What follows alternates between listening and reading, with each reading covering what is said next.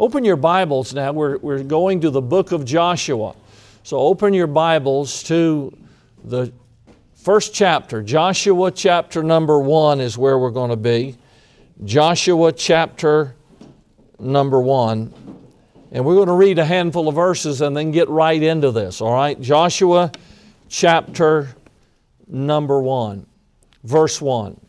Now after the death of Moses, the servant of the Lord, it came to pass that the Lord spake unto Joshua the son of Nun, Moses' minister, saying, Moses my servant is dead.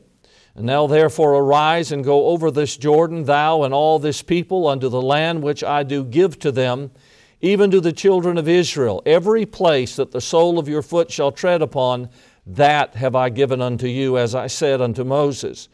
From the wilderness and this Lebanon, even unto the great river Euphrates, all the land of the Hittites, and unto the great sea, toward the going down of the sun, shall be your coast. There shall not any man be able to stand before thee all the days of thy life. As I was with Moses, so I will be with thee. I will not fail thee, nor forsake thee. Be strong and of a good courage, for unto thee, unto this people shalt thou divide for an inheritance the land which I swear unto their fathers to give them. Only be thou strong and very courageous, that thou mayest observe to do according to all the law which Moses my servant commanded thee. Turn not from it to the right hand or to the left, that thou mayest prosper whithersoever thou goest.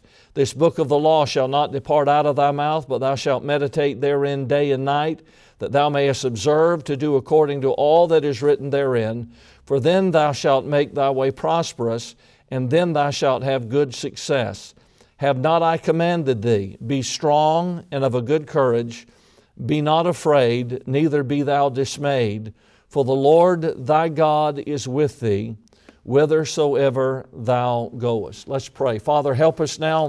Give us the things, dear God, we have need of. Open this book to us, Lord, and we'll be careful to give you the praise and the honor and the glory for all of it. In the name of Jesus, we ask these things. Amen. 24 chapters, 658 verses, 18,858 words. In case you're a nerd and like those type of things, there it is. So when we closed out the book of Deuteronomy in our last study, we closed it out with this point: be thankful for what you have, because you won't always have it. You know the saying, you don't miss the water till the well runs dry. Well, Moses, the servant of God, in chapter 34, Deuteronomy verse 5, so Moses, the servant of the Lord, died there in the land of Moab, according to the word of the Lord. Verse 8, and the children of Israel wept for Moses in the plains of Moab 30 days. And so the days of weeping and mourning for Moses were ended. And so the children of Israel, who weren't particularly thankful for Moses, they railed against him. They said he had assumed too much upon himself. They were slanderers, backbiters, griping, complainers. They wanted to go back into slavery because it was better in slavery than it was where Moses had brought them. They accused him of commandeering their future and wrecking it, and they weren't thankful for Moses at all. In fact, they made his life miserable. But now that he's gone, they weep. They're weeping for him. They're crying. They're missing the man that had led them. And so the events that bring us to the book of Joshua and the man that served as Moses' assistant, and he was one of the two spies, remember, along with Caleb, that brought back the good report, in contrast to the evil report that the other spies brought. He was an encourager. Now, the entire nation, including Joshua, wept for 30 days because their iconic leader was gone. And remember that it was Moses that led them across the Red Sea, out of Egypt and across the Red Sea. It was Moses that confronted Pharaoh and demanded their release. It was Moses that had stood with them and led them through the wilderness. And he's the only leader that they had ever known after their departure from Egypt. And now all of a sudden he's gone. And so it was an emotional time, deeply deeply penetrating emotional time in their life as a nation, and everyone was wondering what the future held. Moses, look, we've listened to Moses. Moses has led us. What's Moses going to say about this? What's Moses going to do when he comes off the mount? It was Moses that took care of things after Aaron allowed the golden calf to be. It was Moses. It was Moses that always, it was when God was going to destroy the nation of Israel, it was Moses that got on his knees before God and said, if you're going to destroy them, destroy me. Blot my name out. If you're going to take them out, blot my name out. Look, you call me to lead them, and if you're going to wipe Israel out, take my name out of the book. That was Moses. I mean, that's a leader. That's a man who lays his own life on the line for his people. And now suddenly he's gone, and they're wondering, okay, what now? And that's a valid question. And by the way, his impact continues long after his death, because in the book of Joshua, Moses is mentioned 57 times. And so after he being dead yet speaketh. And so Moses is, and by the way, he was never spoken of in a derogatory manner. One of the most distasteful things in the world to anybody that has ever held leadership is for a new leader to come in and berate the old one, thereby tearing him down, trying to make themselves elevated. Just stand on your own 2 feet. And the thing I find in Joshua is Joshua had nothing but praise about Moses and gratitude for what he had done, and I'm thankful for that. Now, we're going to move through this because there's some lessons for us. All right, we're doing an overview of the book, so we're going to pick up some lessons from this book that we can learn. And I think that you can see now Genesis, Exodus, Leviticus, Numbers, Deuteronomy. Okay, you can see how they're all linked together. And now all of a sudden, we're here in chapter 34 of Deuteronomy and chapter 1 of Joshua, and they are indelibly linked together by the death of the most iconic leader that Israel ever had, maybe with the exception of David, but they were eye to eye. And so these two books, they're every one of them all the way down, and then Deuteronomy and Joshua are coupled together by the death of this great man. So let me say the first lesson that we learn from the book of Joshua is that the workman dies, but the work continues. And I think that's essential for us to understand. How does God deal? I want you to think about this, okay? Just think about what we just read. How does God deal with this incredibly emotional, life-changing event that so shakes His people to their very core that they weep for 30 days? You know what God does? He lets them weep. And then He says this. Listen to this statement. Moses, my servant, is dead. I mean, that's just a factual statement. Moses, my servant, is dead. Boy, I remember sitting as a young boy and listening to Lester Roloff preach. My soul, what a preacher. What an amazing servant of God. But Lester Roloff's dead. He went down in a tragic plane accident and was taken from us. I remember sitting in my office and hearing that Lester Roloff had died.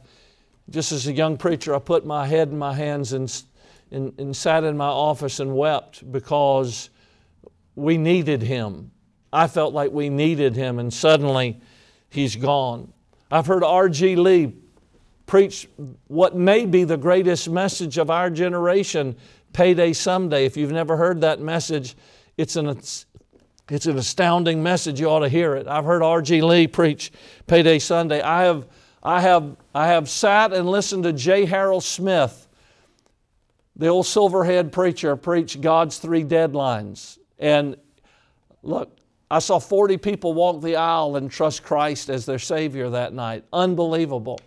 I've stood in the Jacksonville Civic Center and listened to Jack Van Impe preach in his early years when altars were packed. I've heard B.R. Lakin stand, and old preacher that used to ride mulebacks up through the mountains of West Virginia and preach, and circuit riding preacher in different churches. I've sat and listened to G.B. Vick lecture and heard him preach. I've heard Curtis Hudson preach. I've talked with Curtis Hudson personally. I've got letters in my files today that Curtis Hudson sent me. I've sat across the table and eaten with Jack Iles, and I'm just saying that I've had the joy of knowing and being connected with some iconic figures in the history of our movement. But can I just tell you, they're all dead. They're all dead. The servant dies, but the work of God continues. Moses, my servant, is dead. Now, God's not being cold and calculated. It's not like God said, hey, guys, get over it. No, He let them weep for 30 days. So this isn't a cold, calculated statement. He's not detached from the emotions and the pain of His people. The reality is that he obviously knows what's happened, but what he's showing us here is that He's not taken back by it. Okay? God didn't weep for 30 days. God's not wondering what the future holds. God's not questioning what next. God's not looking at things and saying, I don't know. If I don't have Moses, who do I have? No. It's not about Moses, it's about God. And what this shows us is that the events that shake us to our core don't rattle God at all. God is sovereign. God's never lost the handle. God's never out of control. There's never a time when God looks down and is stunned. Nothing ever occurs to God. God knows everything. There's nothing that God ever learns. Nobody teaches God anything. The reality of the matter is that though Moses is no longer on the scene, that's not even a speed bump to God. That's not a blip on the radar. God's not shaken. We are. They were. But God's not shaken whatsoever. And I think if you look at when God talks to His opening statement to Joshua was standing at the greatest challenge of his entire life, and God says to him in verse number 2 of chapter 1, Moses, my servant, is dead. Now therefore arise and go over Jordan. And so what God is saying to Joshua, look, the man of God has died, but the work hasn't died. Long after Dean Herring is gone, the work of God will still be going on. And the thing that my heart's desire is that the things that I give my life to will not be temporary, and that it's things that won't be wasted. I gathered a group of our guys together, our staff, and a couple of other pastors that work with us in camp, and I said to them with emotion that there will be a day when I will be dead and gone. And I don't want the camp ministry that we pioneered to fall by the wayside. Stay with the stuff. It's not about the servant. The servant dies, the workman dies, but the work goes on, and we are simply privileged to serve. It's all about Him. It's not about us. If it is about us, it will fall apart. If it is about us, it won't last the lifespan of a man. It's about God. And what we do here, what we build here, ought to be for God and to God's glory. So the workman dies, but the work continues. The second thing I see is that God sends encouragement when we are afraid. God sends encouragement. You ever face something that was bigger than you are? Something that quite honestly took your breath away? Have you ever faced a time in your life that you were left with a sick feeling down in the pit of your stomach because you knew that you didn't have what it would take to handle this and conquer this? Something that made you afraid? Well, notice in verse number 6, be strong and of good courage. Notice verse number 7, only be thou strong and very courageous. Notice verse number 9, have not I commanded thee? Be strong and of a good courage. Be not afraid, neither be thou dismayed, for the Lord thy God is with thee whithersoever thou goest. Now look at me. Look at me. Why would God say to Joshua on 3 different occasions, Don't be afraid. Be strong. Be courageous. Come on, be courageous. Why would God send encouragement to be courageous and to fear not to a man that wasn't afraid? I'll tell you exactly why He sent it, because Joshua was afraid. That's why God had to encourage him in his fear. You see, courage isn't the absence of fear. If there's no fear, there's no need for courage. Courage is made necessary when fear is on the premises. And so if you're afraid, that's when courage has to kick in and get you beyond your fear. So here's Joshua standing there looking at something that's bigger than he is, and all of a sudden now it's on his shoulders, and I'm sure he felt like the weight of the world was placed there all of a sudden at the death of Moses. The 30 days of mourning is now over, so God comes to Joshua and says, okay, now here's what we've got to do, Joshua. We've mourned, and I know this is a hard time, but listen to me, son. Don't be afraid. Don't be dismayed. Be encouraged, and let's move forward, because the work does not die with the workman. And every eye was now upon him as he assumed a task that was bigger than he is. Notice the phrase in verse 9, have not I commanded thee? So now I want you to stay with me for a moment. I want you to think about this. So how then can we be of good courage and avoid being dismayed? Okay, how does that happen? How can we be strong? How can we have good courage? How can we avoid being afraid and dismayed? Here's the statement, have not I commanded thee? So what we have to do is we have to go back and find the commandments that he's referring to. So he gives some ideas here, and then he says, haven't I said that? Okay, because I said that, well, look at those. Don't be afraid. Be strong. Be courageous. Don't be dismayed. And so let's go back and look at exactly what he's referring to. First thing is, if we're going to have good courage and not be afraid, we have to believe the promises of God. All right, so look in verse number 3 of chapter 1.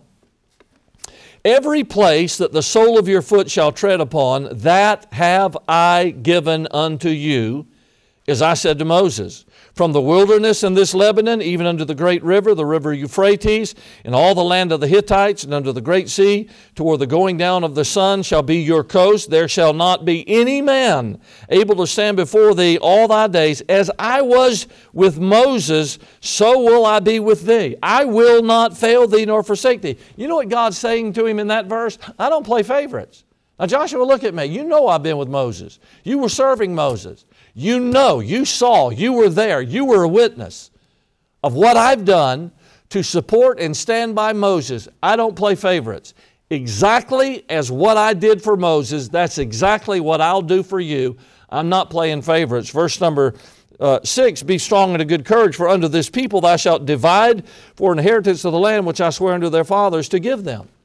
So God is saying to him simply this, look, listen, I'm going to be with you just like I was with Moses. And wait a minute, here's my promise. Nobody will be able to stand before you. Who said that? God. I want to make you a promise. You're going to divide this land up to the people. That's a promise from God. Okay? So when he says to him, be strong, don't be dismayed, don't be afraid, be courageous because I've commanded you, the first thing he's saying to him is trust me.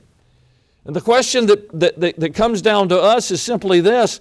It's does God keep His promises? Can you trust God when things look dim? And there's the question. Every one of us have to answer that. Every one of us have to face that. Can you trust God when, quite frankly, it don't look like God's coming through? When things get really dim, can you trust Him? Can you trust His heart even when you can't trace His hand? Psalm 56 verse 3, what time I am afraid, I will trust in thee. That's a great verse. At what time I'm afraid, tell you what I'm going to do.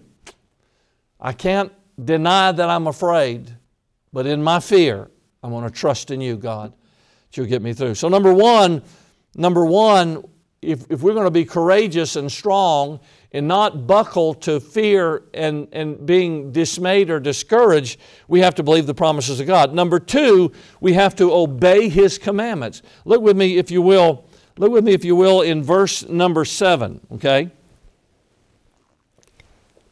Only be thou strong and very courageous, watch, that thou mayest observe to do according to all the law which Moses thy servant commanded thee.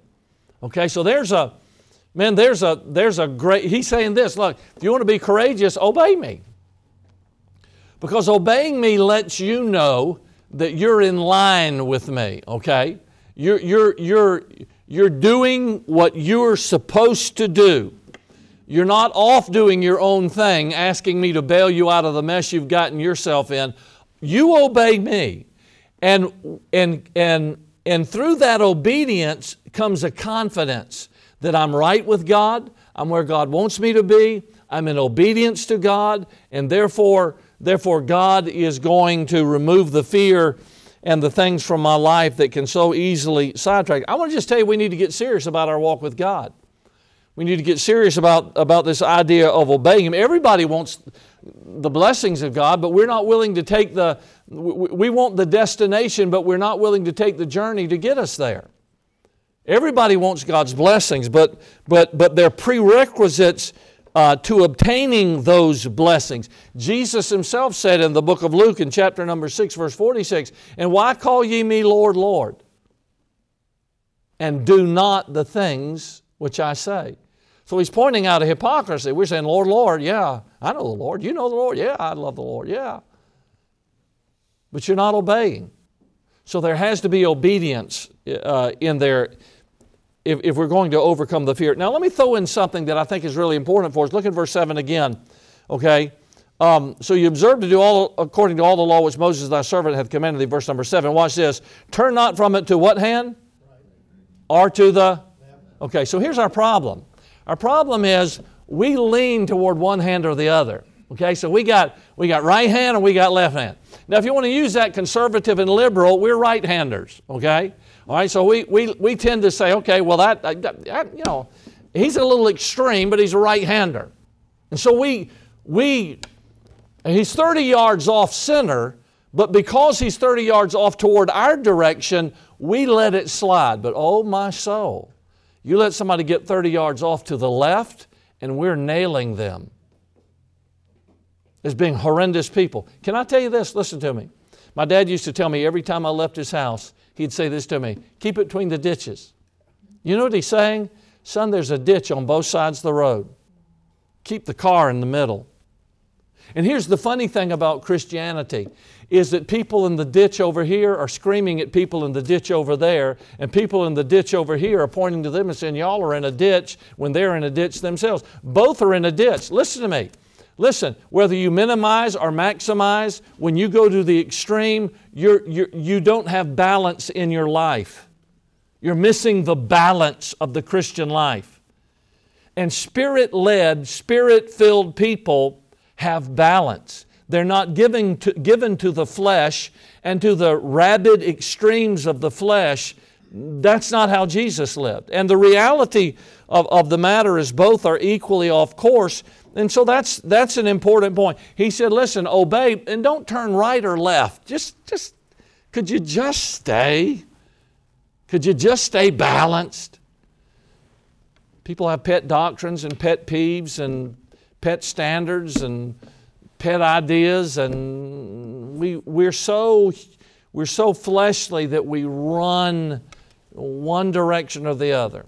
And Jesus said, don't turn to the right or to the left. Third thing, if we're going to do without fear in our life, we have to meditate on His Word. Notice verse number 8. This book of the law shall not depart out of thy mouth, but thou shalt meditate therein day and night.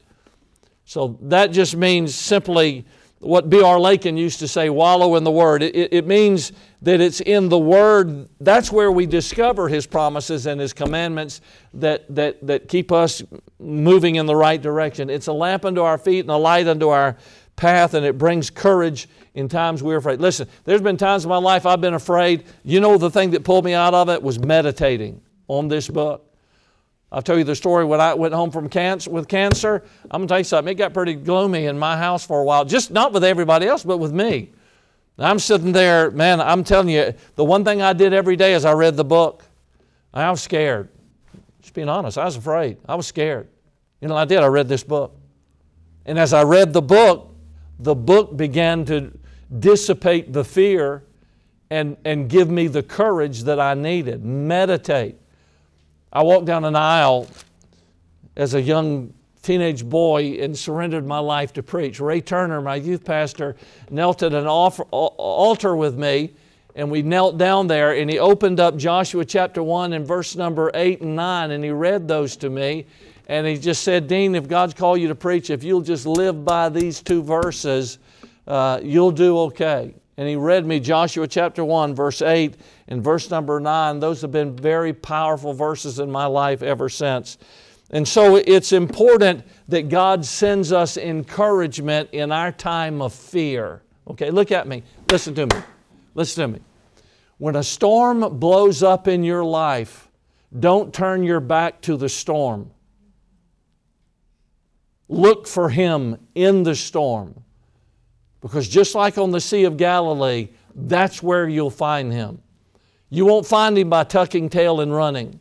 You won't find Him by cowering and walking away from your faith.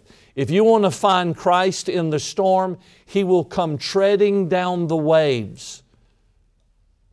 You may have to strain your eyes at first, but if you'll keep looking at the storm, you will see Jesus in your storm. He will come to you in your burning fiery furnace. He will come to you in your stormy, raging sea.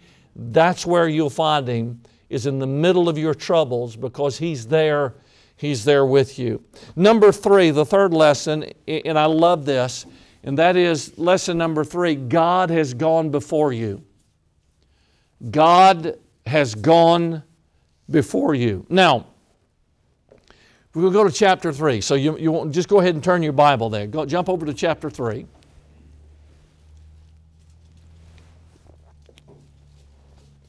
And I want to say while we get into this chapter that all of this was so unnecessary. Why is it unnecessary? Because 40 years ago, a group of people stood on the bank of the Jordan River, and they were to cross the Jordan, go into the land, and take the promises of God as their own. But griping, complaining, stiff-necked, hard-hearted, obstinate, unthankful people turned their back on the very thing that God had promised them and went back into a wilderness, and for 40 long years they wandered in that wilderness. Now, had they crossed Jordan, their children wouldn't be facing the battles that they're going to have to face once they cross that Jordan. Can I say this to you? You better be careful what you hand down to your child, to your children. You better be careful. You better think about it. You better be careful. Because your children will face the giants that you are unwilling to face. Now, I'm just going to be real blunt, real honest, okay? Their parents were a generation of cowards that could not cross Jordan, could not claim promises, could not fight giants. They built no houses. They cleared no land. They claimed nothing that God had promised them. And so in the wilderness for 40 long years, a generation of cowards died. Now, where we're at right now their kids are standing there thinking to themselves, okay, I got to fight the giants, claim the land, build the houses, plant the vineyards, plow the fields that my mom and dad should have. But because they didn't do it, now I've got to stake a place out and do different than they did. Notice with me in verse number 4, because it's one of the most unnerving things, all right? For ye have not passed this way heretofore. Notice that phrase there? What's so unnerving about that? It's the unknown. He's saying to them here, look, listen. You've never been, you're fixing to go somewhere you've never been. You hadn't passed this way before. This is new ground. You're not familiar with this. This is uncharted territory. Joshua chapter 3, verse number 4. 40 years after their parents turned back, they're about to walk a path they've never walked before. But now listen to this. God is already there. He's gone before them. Look with me in verse number 11. Okay? I love verse number 11. Behold, the ark of the covenant of the Lord God, or the Lord of all the earth, passeth over before you into Jordan. Now watch me. Listen, what was the ark of the covenant? It was the symbolic presence of, it was the symbolic of the presence of God. And so remember when the Philistines took the ark? Well, why was that so unbelievable? You know, Eli fell over, broke his neck, and died, and Hophni and Phinehas, you know the whole story. That was a mess. Why was that? Well, it's because it represented the promise of God. Remember the Philistines, what happened to them? They broke out in boils. I mean, son, it was horrible. Emerods, it was so much so that they said, no, we don't want anything to do with that. Send it back. Why? Because it represented the presence of God. It wasn't God, but it represented the presence of God. So the Ark of the Covenant representing the presence of God, what does God say? Here's what God said. I want you to take the Ark over first. What does that symbolize for us? He has gone before us. Oh yeah, we're going into a land where we've never been, but He's been there before us. We're crossing a Jordan, yeah, but He's crossing it before us. In fact, look with me. Would you look with me in chapter 4? Jump over to chapter 4. In verse number 23, watch this. For the Lord your God dried up the waters of Jordan from before you until we passed over, as the Lord your God did to the Red Sea, which He dried up from before us until we were gone over. So the principle that is being given us here is that whatever unfamiliar path you find yourself on, whatever uncertain territory that you've been called to enter, know that God is already there. Look at me, listen to me. He's there in your tomorrows. He's down the path that's dark. He's around the corner that you can't see beyond. He's in the brokenness. You got surgery, God's there. You got a doctor's appointment that scares you, God's there. You got heartache, God's there. You got a situation that you're not sure you can handle, God's there. He's in your tomorrows. He is there before you ever arrive. God is there. He knows what's going to happen, and He's going to get you through it. He's gone before you. That's such a blessing to my life and such an encouragement. The fourth lesson that I find here is this. Every Christian life should have a crossing and a memorial. I'm going to explain that to you, but let me repeat it again. Every Christian life should have a crossing and a memorial. Look with me in chapter 4 again, and look with me at verse number 7. So the children of Israel have crossed over, they're crossing over Jordan. Here's what's said. I want you to take these stones, I want you to take some stones, and I want you to stack them up. And then he says in verse number 7, then shall ye answer them. When somebody asks you, what do these stones mean? That the waters of Jordan were cut off before the ark of the covenant of the Lord. When it passed over Jordan, the waters of Jordan were cut off, and these stones shall be for a memorial unto the children of Israel forever. So here they come to Jordan, and when the toe of the priest touched the water stood up on both sides. And you know what? Just like the Red Sea, and by the way, this was at the worst time to cross the Jordan of the entire time of the year. Jordan was at the swelling of Jordan. You've read that phrase in your Bible. And what shall we do in the swelling of Jordan? Well, the Jordan was swollen. It was over its banks. And the priests walk up to it, and as they step down, boom, boom, the waters stand up on both sides, and they take the ark of God over on dry land, and the children of Israel cross over on dry land. And God said to them, get stones build a stack of stones here. When your children ask you, what do those stones mean? You remind them of the crossing. And you tell them this place, these stones, they are a memorial to remind us of what God did that day. Now let me say this to you. The Promised Land, you ever heard the song, you won't have to cross Jordan alone? Hallelujah. Okay, wait a minute. Jordan isn't heaven. They sing that song like, you won't have to cross Jordan alone. The angels are going, no.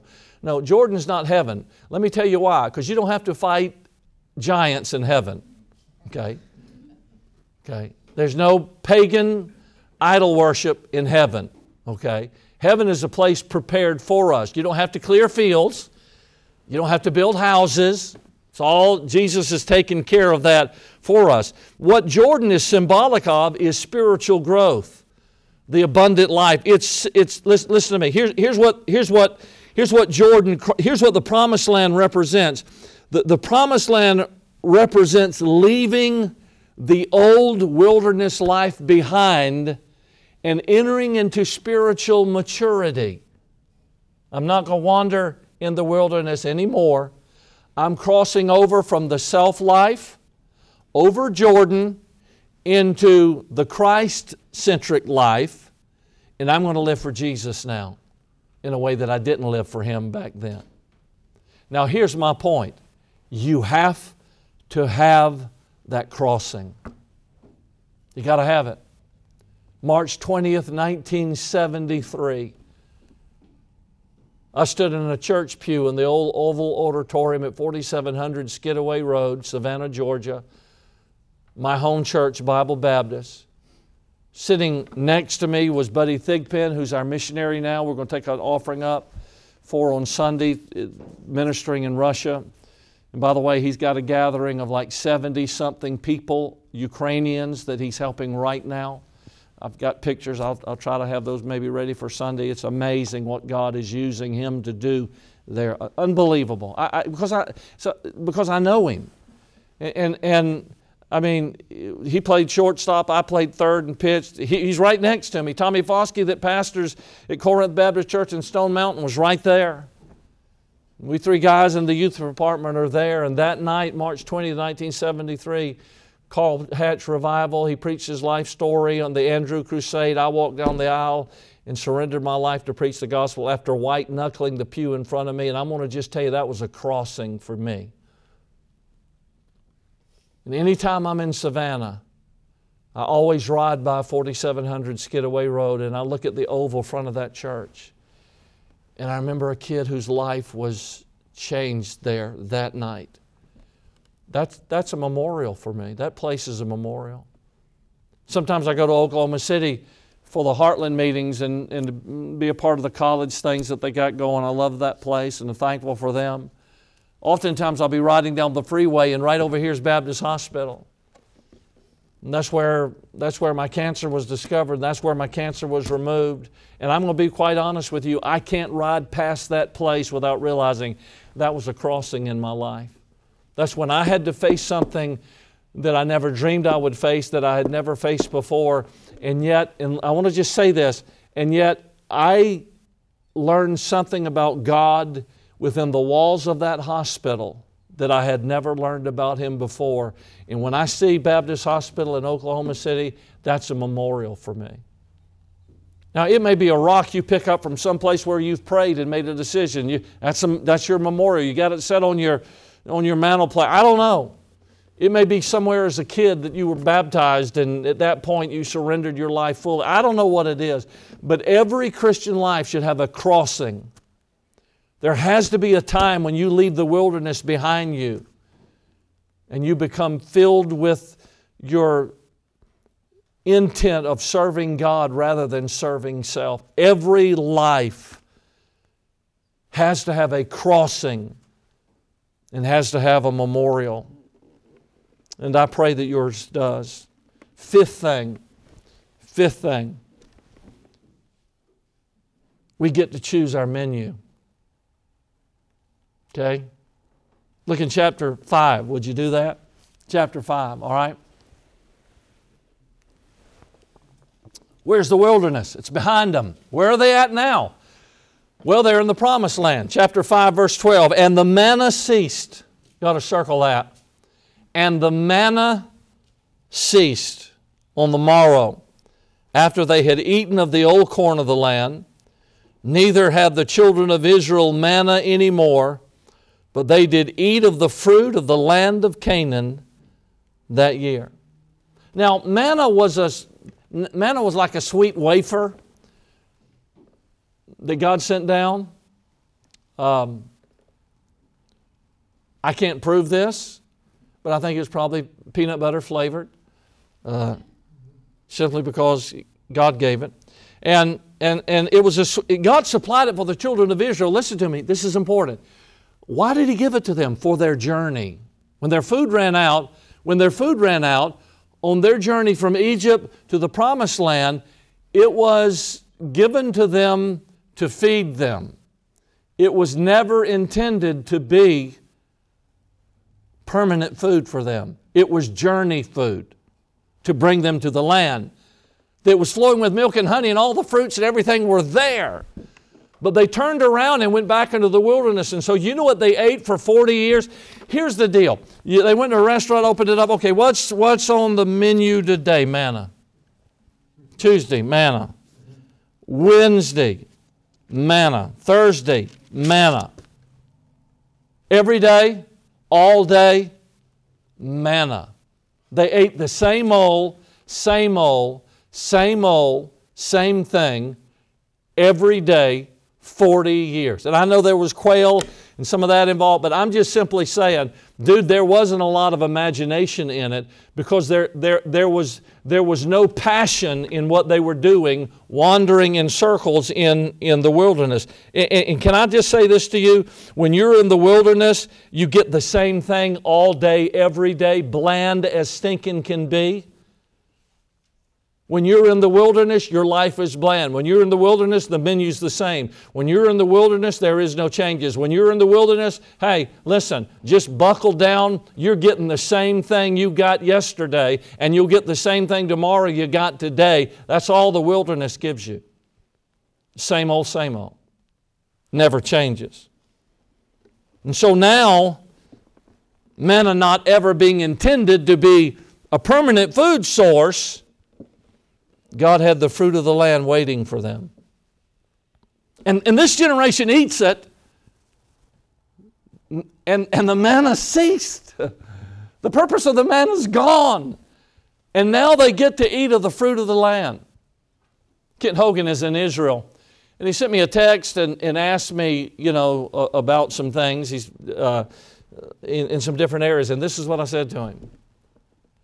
I said, have you been to the fruit stand in Jericho? I wish Luke was here. Have you been to Chad? No. Have you been to the fruit stand in Jericho? And he said, haven't been there. I said, son, listen to me. In the entire universe, there's nothing close. I mean, I'm serious. I mean, nothing close. There's never been an orange, never been a grapefruit, never has there ever been a tangerine. They literally drip with flavor. It's the best fruit in the entire world. Well, when I think about that, I think about these people that ate the same bland diet and they died. And now these people, what did they do? They had a crossing and they had a memorial, and now you know what? Things are tasting pretty good for them right now. They're like, son, we didn't know what we were missing. This is awesome. This is great food. Psalm 34 verse 8, O taste and see that the Lord is good. Blessed is the man that trusteth in Him. Can I tell you this? When somebody says to me, you know what, I just don't get much out of my Christian life. Boy, church is just really dull. Church is really boring to me. I read my Bible, I don't get anything out of it. You know what that tells me? You've never had a crossing and you don't have a memorial. Because when you cross the Jordan and you surrender your life and you say bye-bye to the self-life of the wilderness, I'm going to tell you something. Everything's going to taste sweeter. Everything's going to be better. life itself will be so filled with joy. Last of all, and I'm going to close with this one, and that is that the enemy waits for you to cross over. So here's the deal. We cross over, we get fruit. Man, this is going to be great. I can't wait. Land of promise. We get our own house. It's going to be awesome. Yeah, but it's not just the fruit stand that's waiting on you. It's people that's trying to keep you from the fruit stand. You see, the reality, chapter 11, just jump to chapter 11 real quick. I'm going to sum up the rest of the book for you.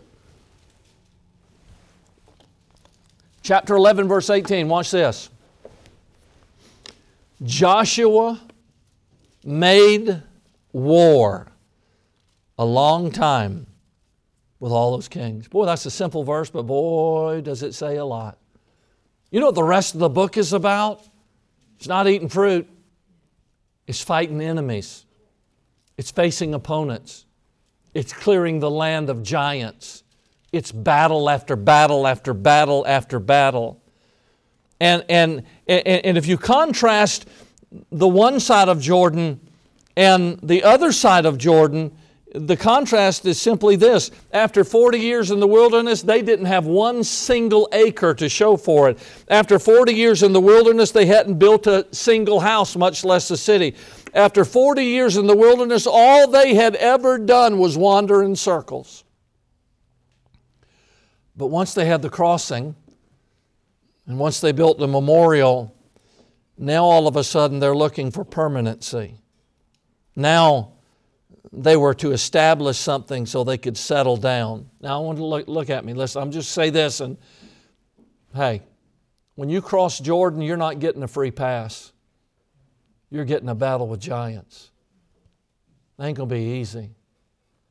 It's not going to be easy. When you cross Jordan and say, okay, I'm saying goodbye to the self-life, and here I am, I'm going to live on the promises of God.